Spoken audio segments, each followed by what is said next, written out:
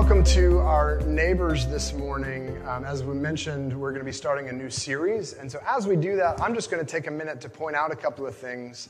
If it's your first time with us, then this will help you get oriented. And if you've been coming for a while, maybe we'll put words to something that you've noticed and you weren't sure quite why. So the first thing, we've decided that as we gather together on Sunday mornings, we really want Jesus to be the center. We want him to be the focus of what we're doing. And so as we've done that, we've made the choice not to do announcements on Sunday mornings. Well, then how do you know? How do you keep up with what's going on? The answer is a weekly email that we send out. It's called the Gazette. And it's really brief. I try to keep it really brief because I don't like reading email. And so if you don't get that yet, then you can subscribe there at Ocala Neighborhood Church/Gazette. I don't think that's going to stay, is it?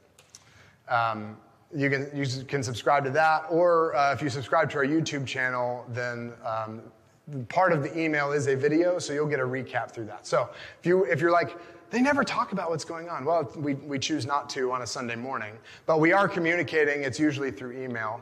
And there's something else. If you have a bulletin, and I left mine over there. If you've got a bulletin this morning, on the back of that bulletin, there's a little QR code. And it's got if you point your phone at that, it'll take you to kind of a web app. It's not a real app. It's kind of a fake app. But it is an app that you can connect with us. You can find direct links to our website and to the Gazette that way.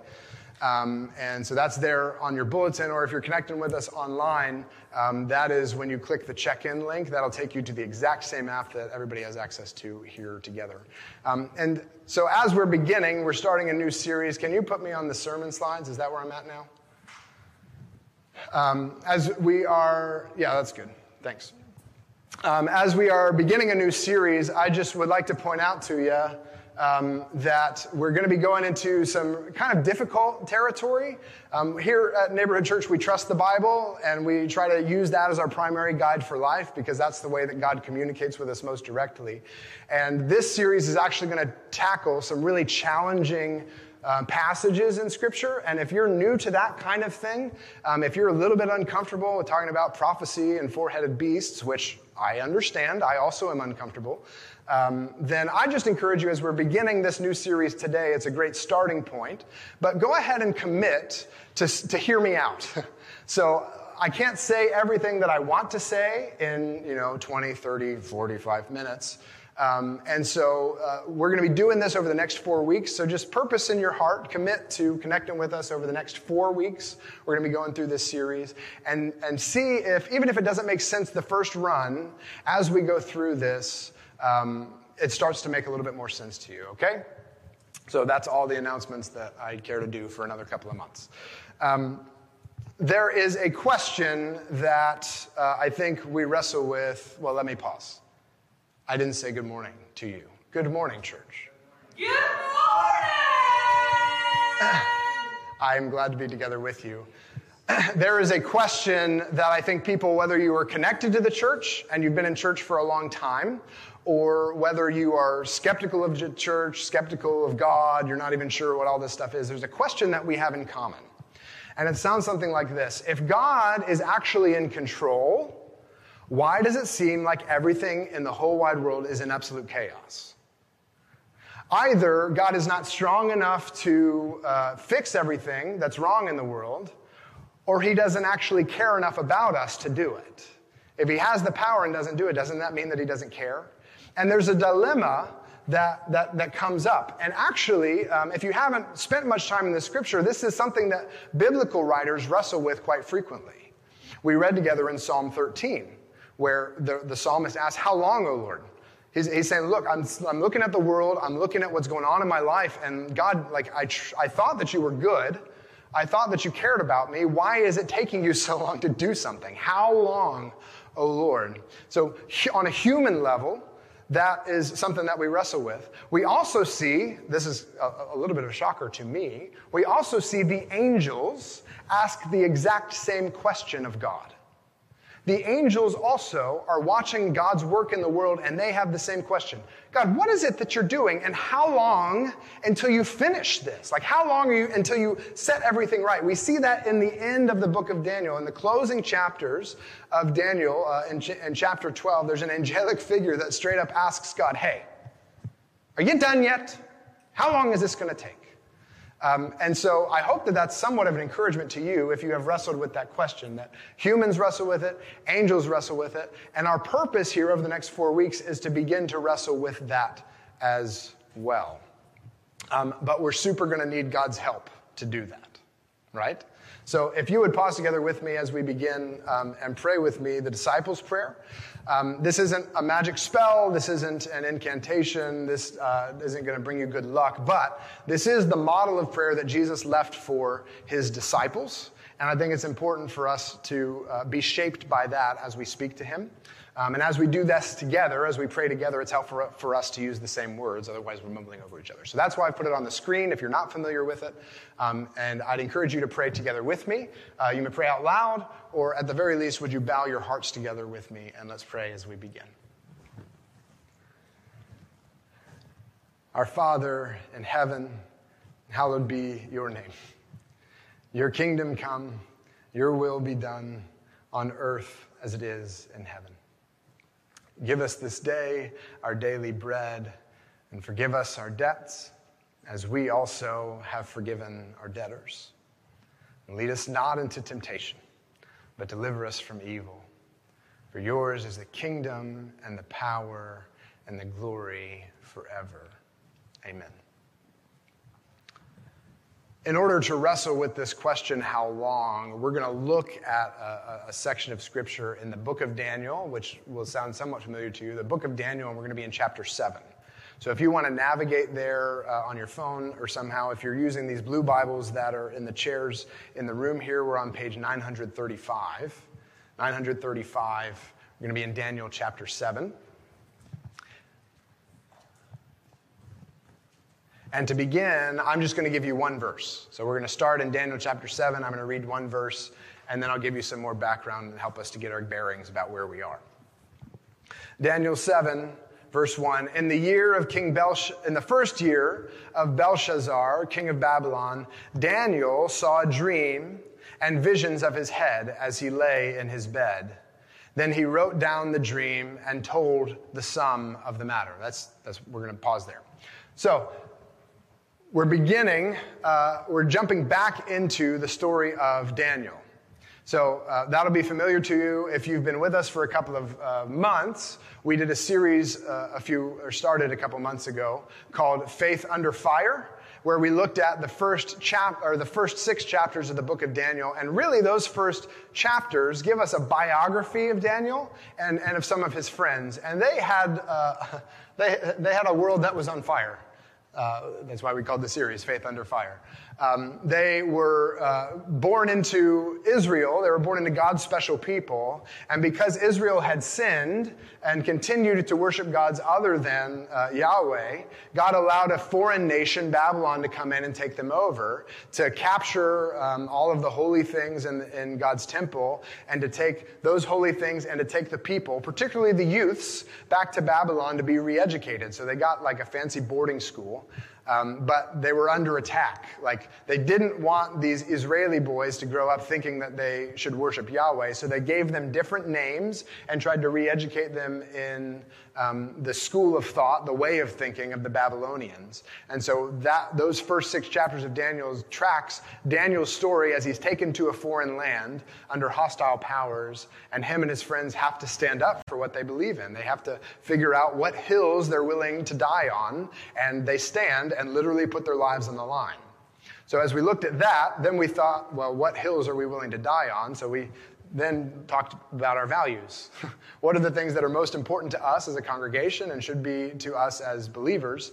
So that's where we are. And now we're going back into the book of Daniel to finish that up. And in this first verse, we see, this is the first inclination that we get, that when we look at the book of Daniel, the whole story, all 12 chapters, it's not in chronological order.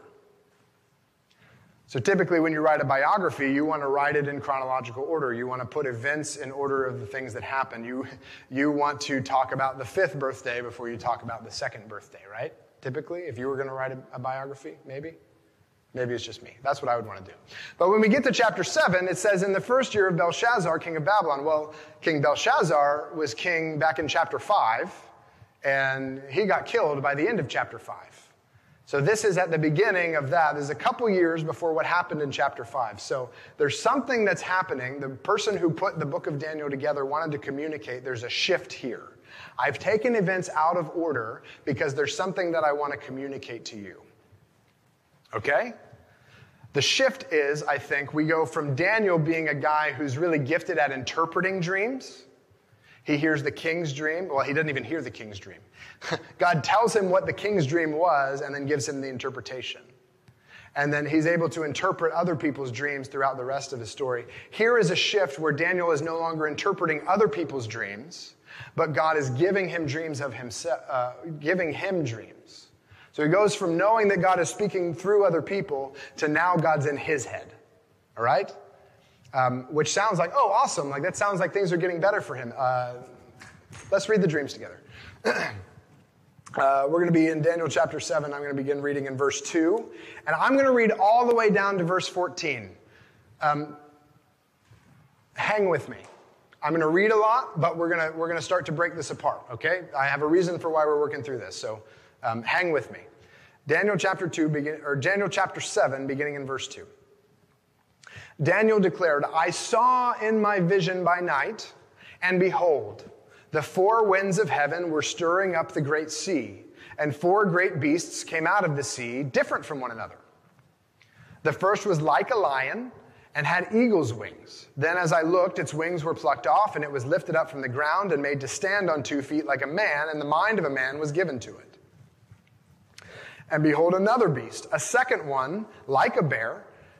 It was raised up on one side. It had 3 ribs in its mouth between its teeth, and it was told, Arise, devour much flesh. After this I looked, and behold, another, like a leopard, with 4 wings of a bird on its back. And the beast had 4, is that right? Yeah, 4 wings. And the beast had 4 heads, and dominion was given to it. After this, I saw in the night visions, and behold, a 4th beast, terrifying and dreadful and exceedingly strong. It had great iron teeth. It devoured and broke in pieces and stamped what was left with its feet. It was different from all the beasts that were before it, and it had 10 horns. I considered the horns, and behold, there came up among them another horn, a little one, before which 3 of the first horns were plucked up by the roots. And behold, in this horn were eyes like the eyes of a man, and a mouth speaking great things. As I looked, thrones were placed, and the Ancient of Days took his seat. His clothing was white as snow, and the hair of his head like pure wool. His throne was fiery flames. Its wheels were burning fire. A stream of fire issued and came out from before him. 1,000 thousands served him, and 10,000 times 10,000 stood before him. The court sat in judgment, and the books were opened.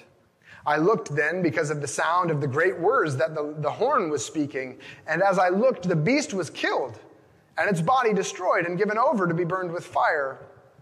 As for the rest of the beasts, their dominion was taken away, but their lives were prolonged for a season and a time. I saw in the night visions, and behold, with the clouds of heaven, there came one like the Son of Man, and he came to the Ancient of Days and was presented before him, and to him was given dominion and glory and a kingdom, that all peoples, nations, and languages should serve him. His dominion is an everlasting dominion which shall not pass away, and his kingdom one that shall not be destroyed. All right? We feel like we got a grasp on that?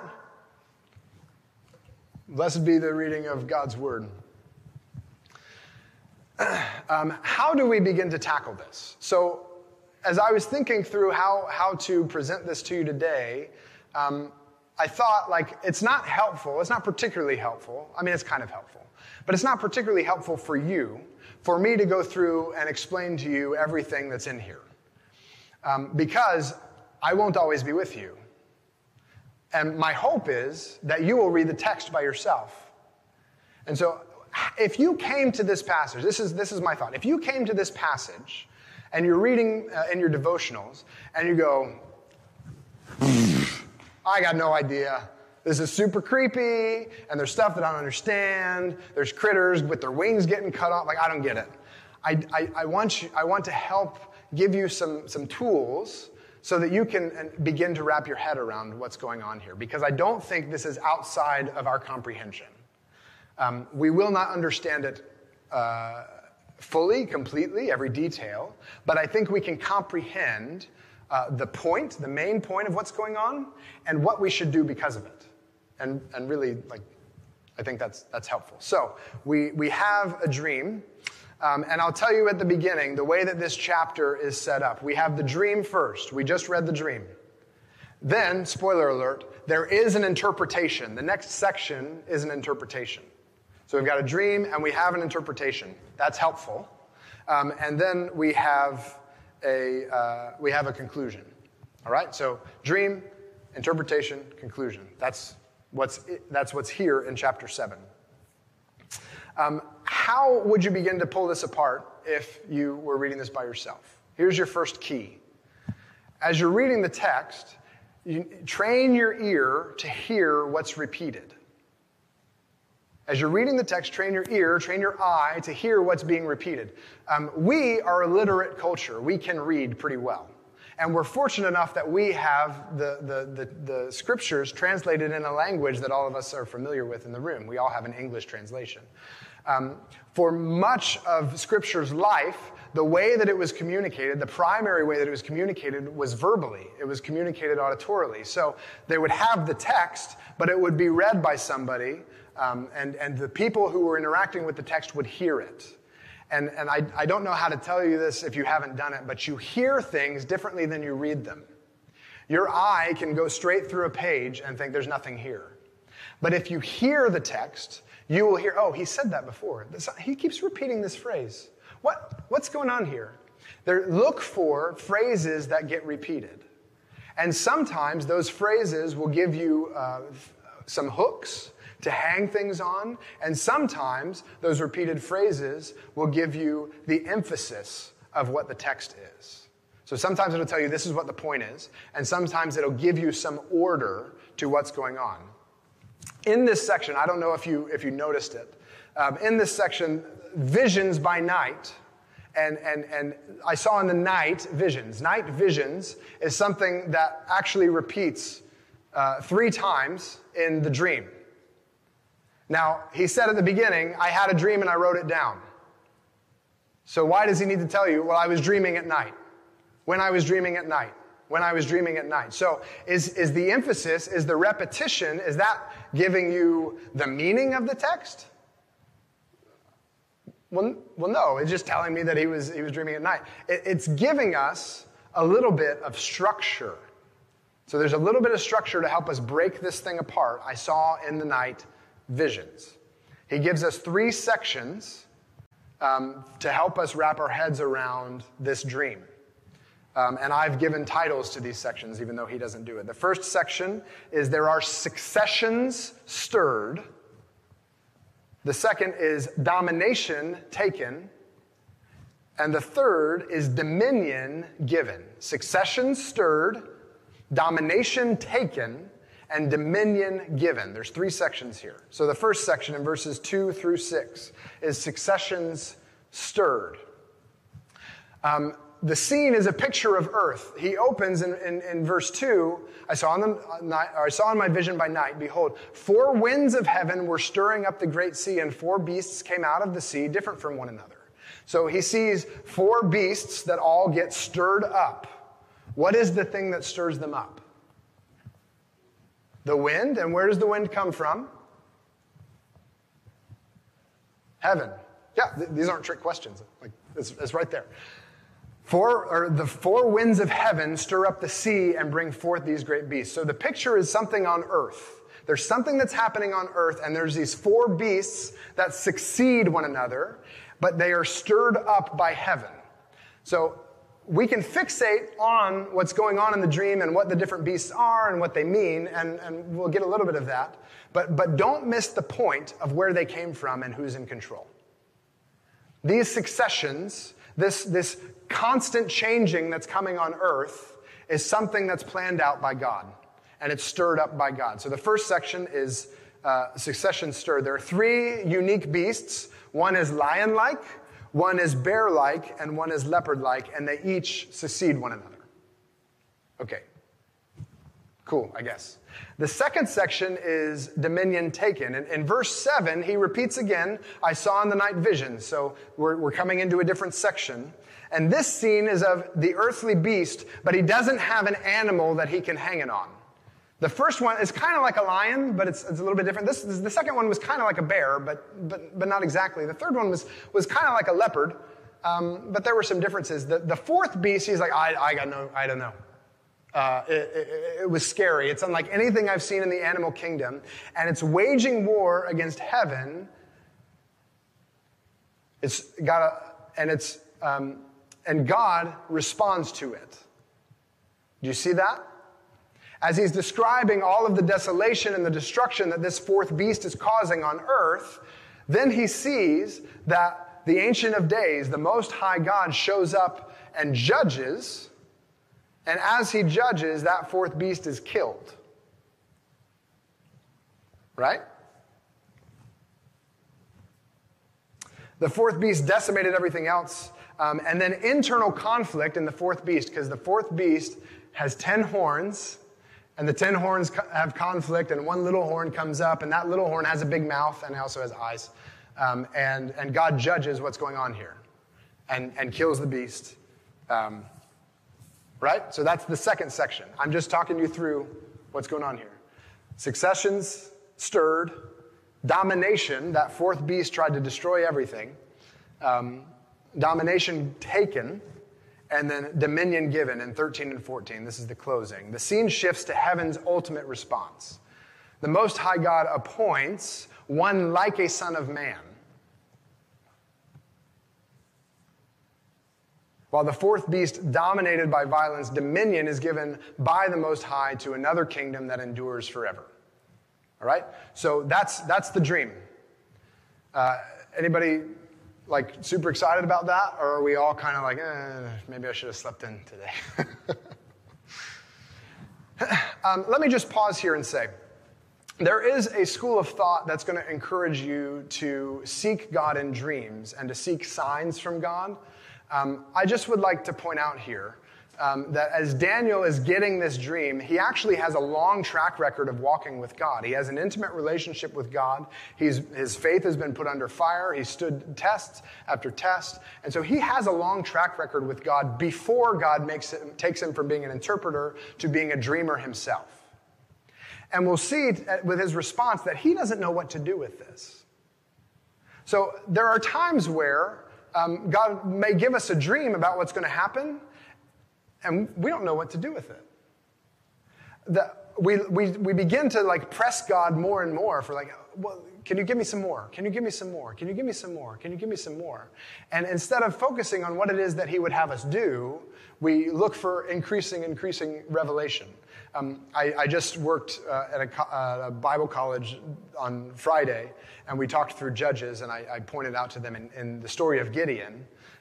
Gideon, we know the story of Gideon as putting a fleece out. He put a fleece out, and the fleece was wet, and the ground was dry.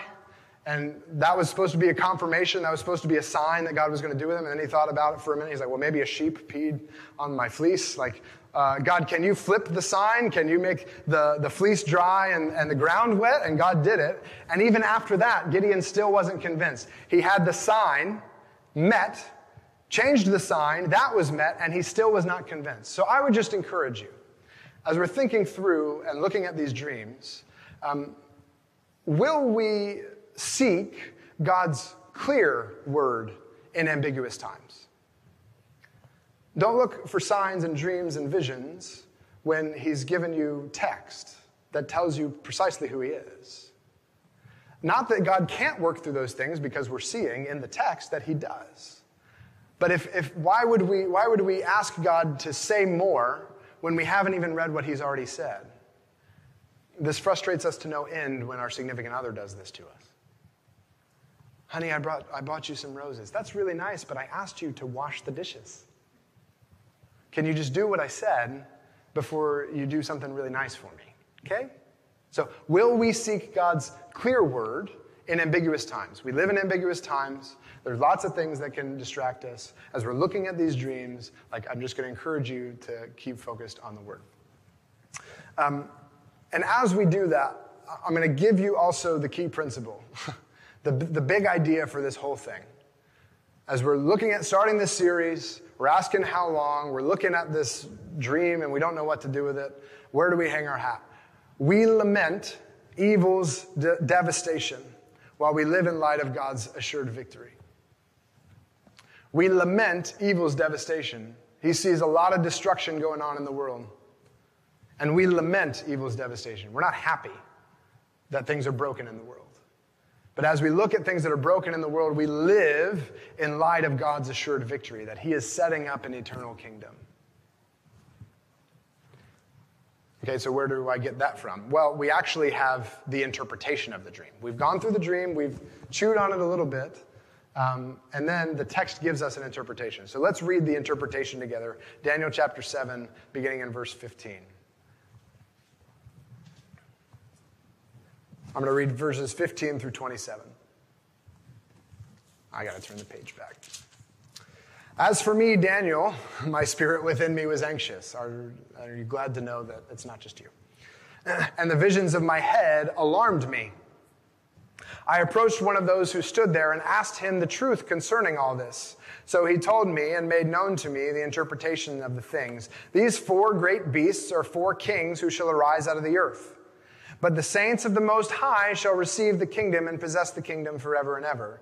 Then I desired to know the truth about the 4th beast, which was different from all the rest, exceedingly terrifying, with its teeth of iron and claws of bronze, which devoured and broke in pieces and stamped what was left with its feet, and about the 10 horns which were on his head, and the other horn that came up, and before which 3 of them fell, the horn that had eyes and a mouth, and spoke great things, and that seemed greater than its companions. As I looked, this horn made war with the saints and prevailed over them, until the Ancient of Days came, and judgment was given for the saints of the Most High, and the time came when the saints possessed the kingdom.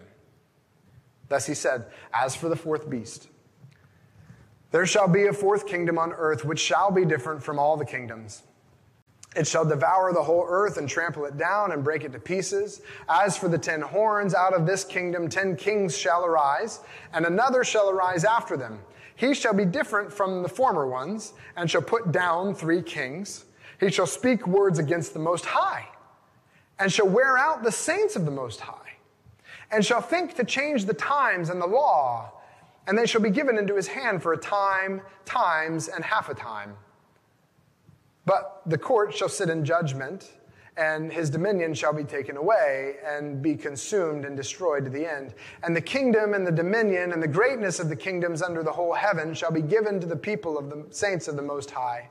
His kingdom shall be an everlasting kingdom, and all dominions shall serve and obey him.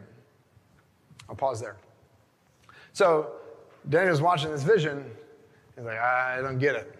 So I'm pretty excited about that, because Daniel seems like a pretty upstanding guy. He's one of those guys in Scripture that they don't ever say anything bad about him, or anything that's like humanizing. I think this is the humanizing part of Daniel. He's like, I was anxious about this, and I didn't really get it. And so I asked the guy who was standing around. So he turns to an angel and says, hey, can you explain to me what's happening here?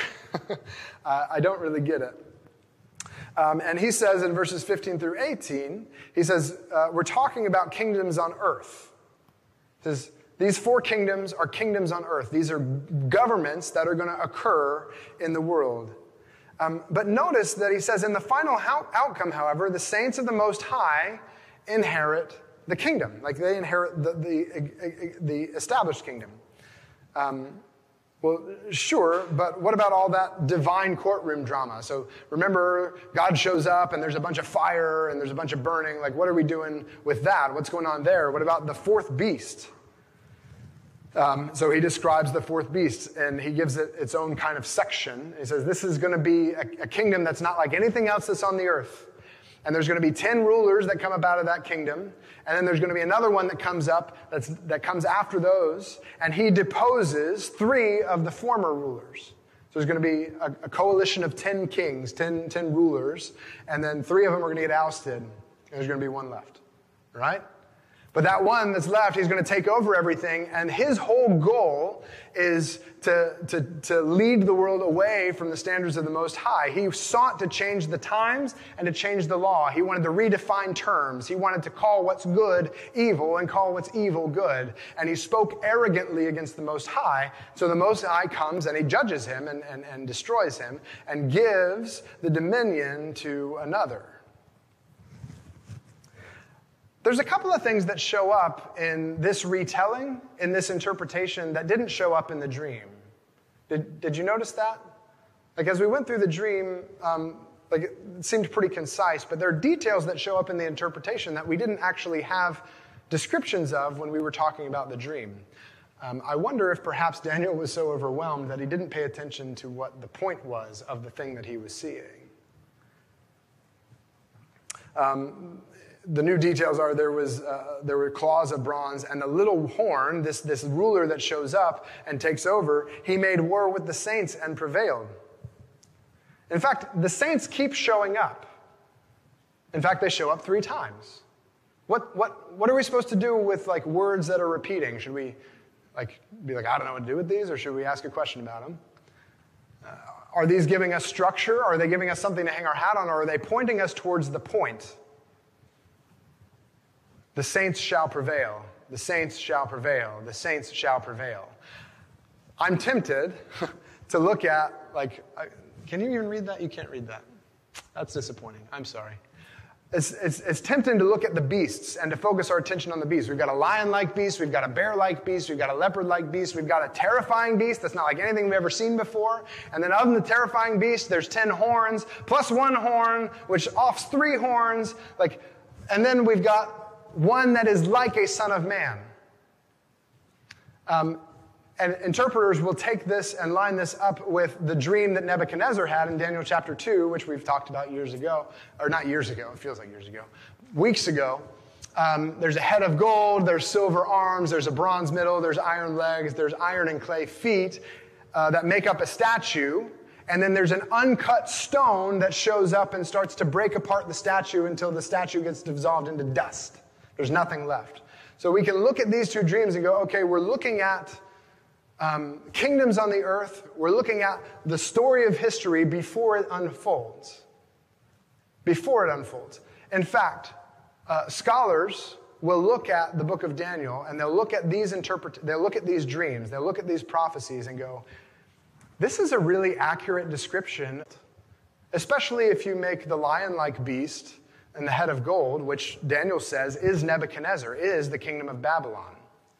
On the gates of Babylon, which they found, there's archaeological, you can find the gates that used to go into the city of Babylon. They have a lion on the gates, and it has wings. It's pretty clear that that's a symbol of Babylon. So if you start there, you've got Babylon, and we know that Babylon was taken over by the Medes and the Persians. We saw that in Daniel chapter 5.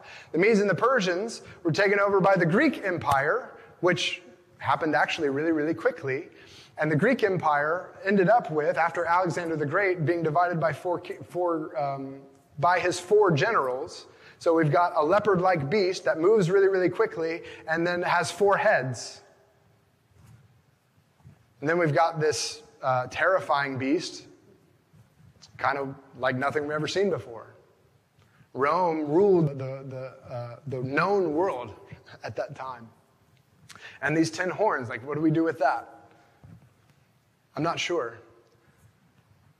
But we do have one like a son of man. And we do have a stone that's not cut by human hands, that comes in and rules over all, that decimates the kingdoms of the earth and sets up a new kingdom that reigns and endures forever, enduring fruit. We lament evil's devastation while we live in the light of God's assured victory.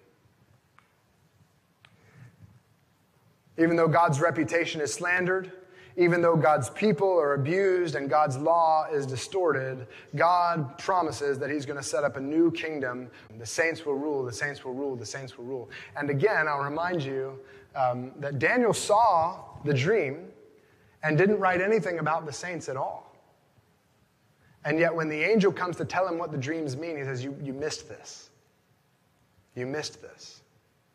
And this was actually the key thing. So what is it that we're supposed to focus on in this?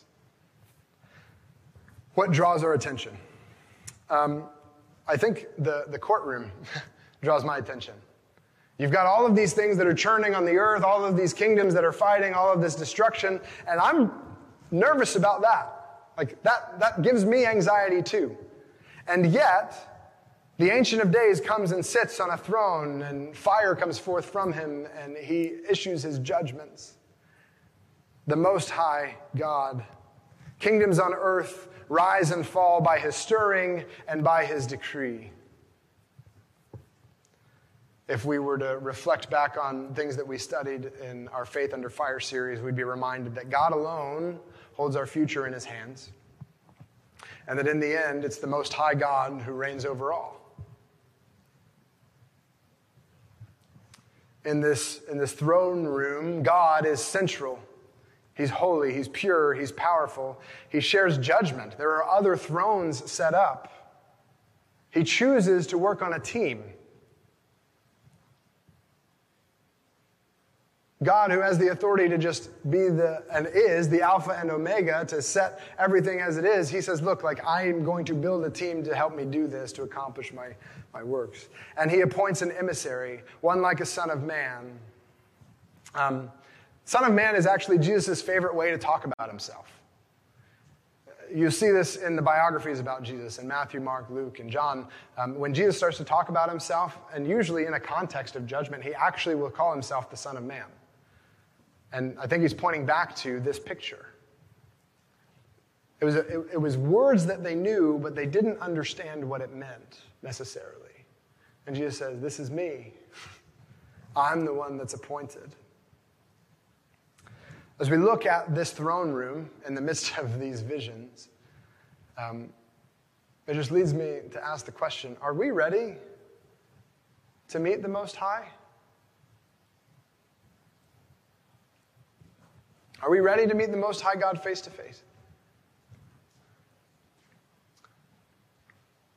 In these visions, we're looking at global things that are going on, political upheaval. But personally, the destination of the fourth beast to stand before the throne in judgment is the same destination that we all share.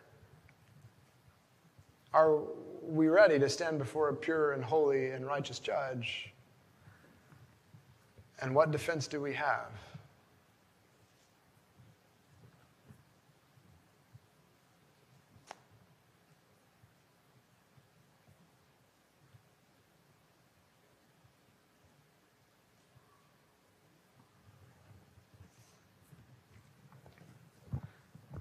Notice, too, that as a result of all of this upheaval, the saints are wickedly oppressed at times. If we want to hang on the promises of God, then understand that God promises that following him is not going to be easy, and that you're not always going to get along with the government. In fact, there will be times where you are the enemy of the government because you stand up for God's kingdom. The saints, wickedly oppressed at times, but we are ultimately entrusted with the kingdom. 3 times in the interpretation, the encouragement that the angel gives to Daniel is the saints are going to prevail. Not because they've got their act together, but because they've put their faith in the one to whom God, Most High, is entrusting the dominion of the earth. Because they trust in the one who is the Son of Man. And so as we ask the question, are we ready to meet the Most High God face to face? I ask, do you put your faith and trust, do you stand before God pleading Jesus' name? God, I know I've sinned. I know I'm not worthy to be part of your kingdom, but Jesus said that he would take care of it. He said that he would reconcile us. I want to belong to his kingdom. And his is the only name that I put forth to be considered. We lament evil's devastation while we live in light of God's assured victory. And look at the conclusion in 28, 7:28. Here is the end of the matter. As for me, Daniel, my thoughts greatly alarmed me, and my color changed, but I kept the matter in my heart. Our personal experience and our trust that God is in control on a global scale reinforces our devotion to him in our personal lives. There's a zooming in and out. Daniel walked with God through hard times before he ever came to understand what God was going to do on a global scale.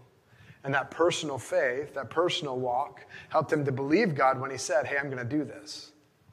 And as he saw what God's plan for the future was, it increased his strength to follow God.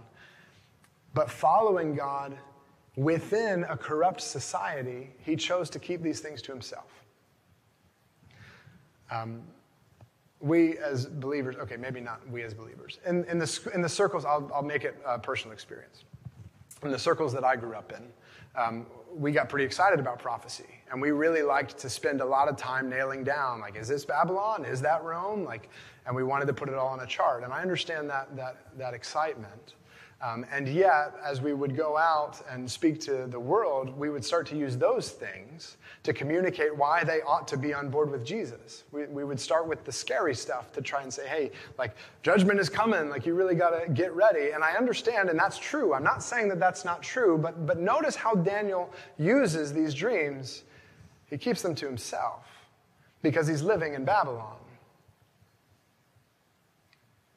He's serving Belshazzar. And his ministry to them is not necessarily telling them everything he knows. So as we begin to wrestle with this series, and as we continue to ask God the question, how long, we also need to ask the question, how can this strengthen me so that I have the boldness to love well the people that are around me?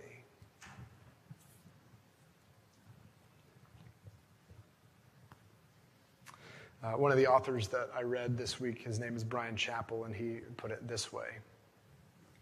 Personal salvation confirms the larger divine plan, and the divine plan equips us for our own personal challenges. Personal, divine, personal. This zooming in and out. So have we trusted God's personal work in our lives, whether or not we understand what he's doing on a global scale?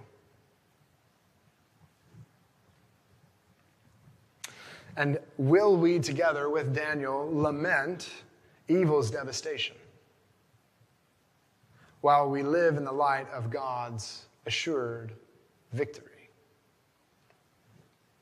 Would you pray with me?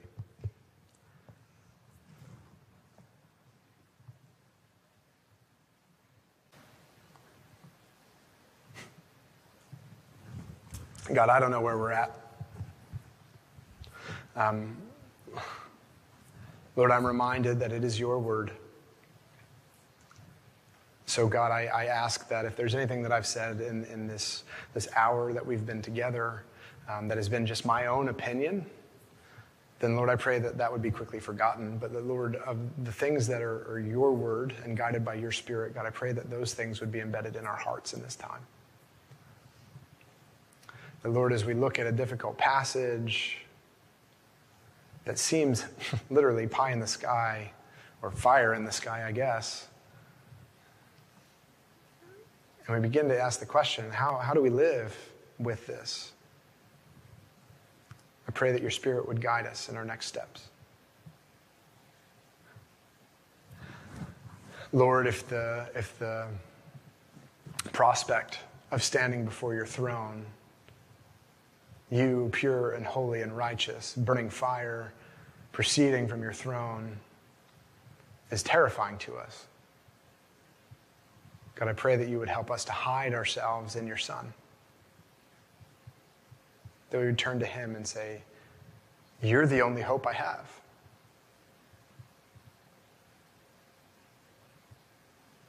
And Jesus, if we already have put our faith in you, God, I pray that you'd give us the wisdom to know how to enact that which you have commissioned us to do.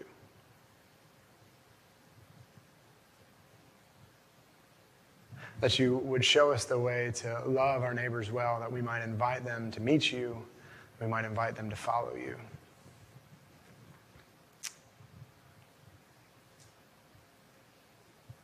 Thank you for this time. I thank you for these people. And Lord, I pray that your will would be done on earth as it is in heaven. It's in your name we pray. Amen. We'll take a few minutes and just spend some time reflecting on how God's speaking this morning. We'll let it be quiet for a bit and spend some time in prayer. If you need to write something down, then please do that. If you need to send a message to somebody, I don't know, whatever. This time is for that. So we'll set that time aside, and then we'll close together in singing.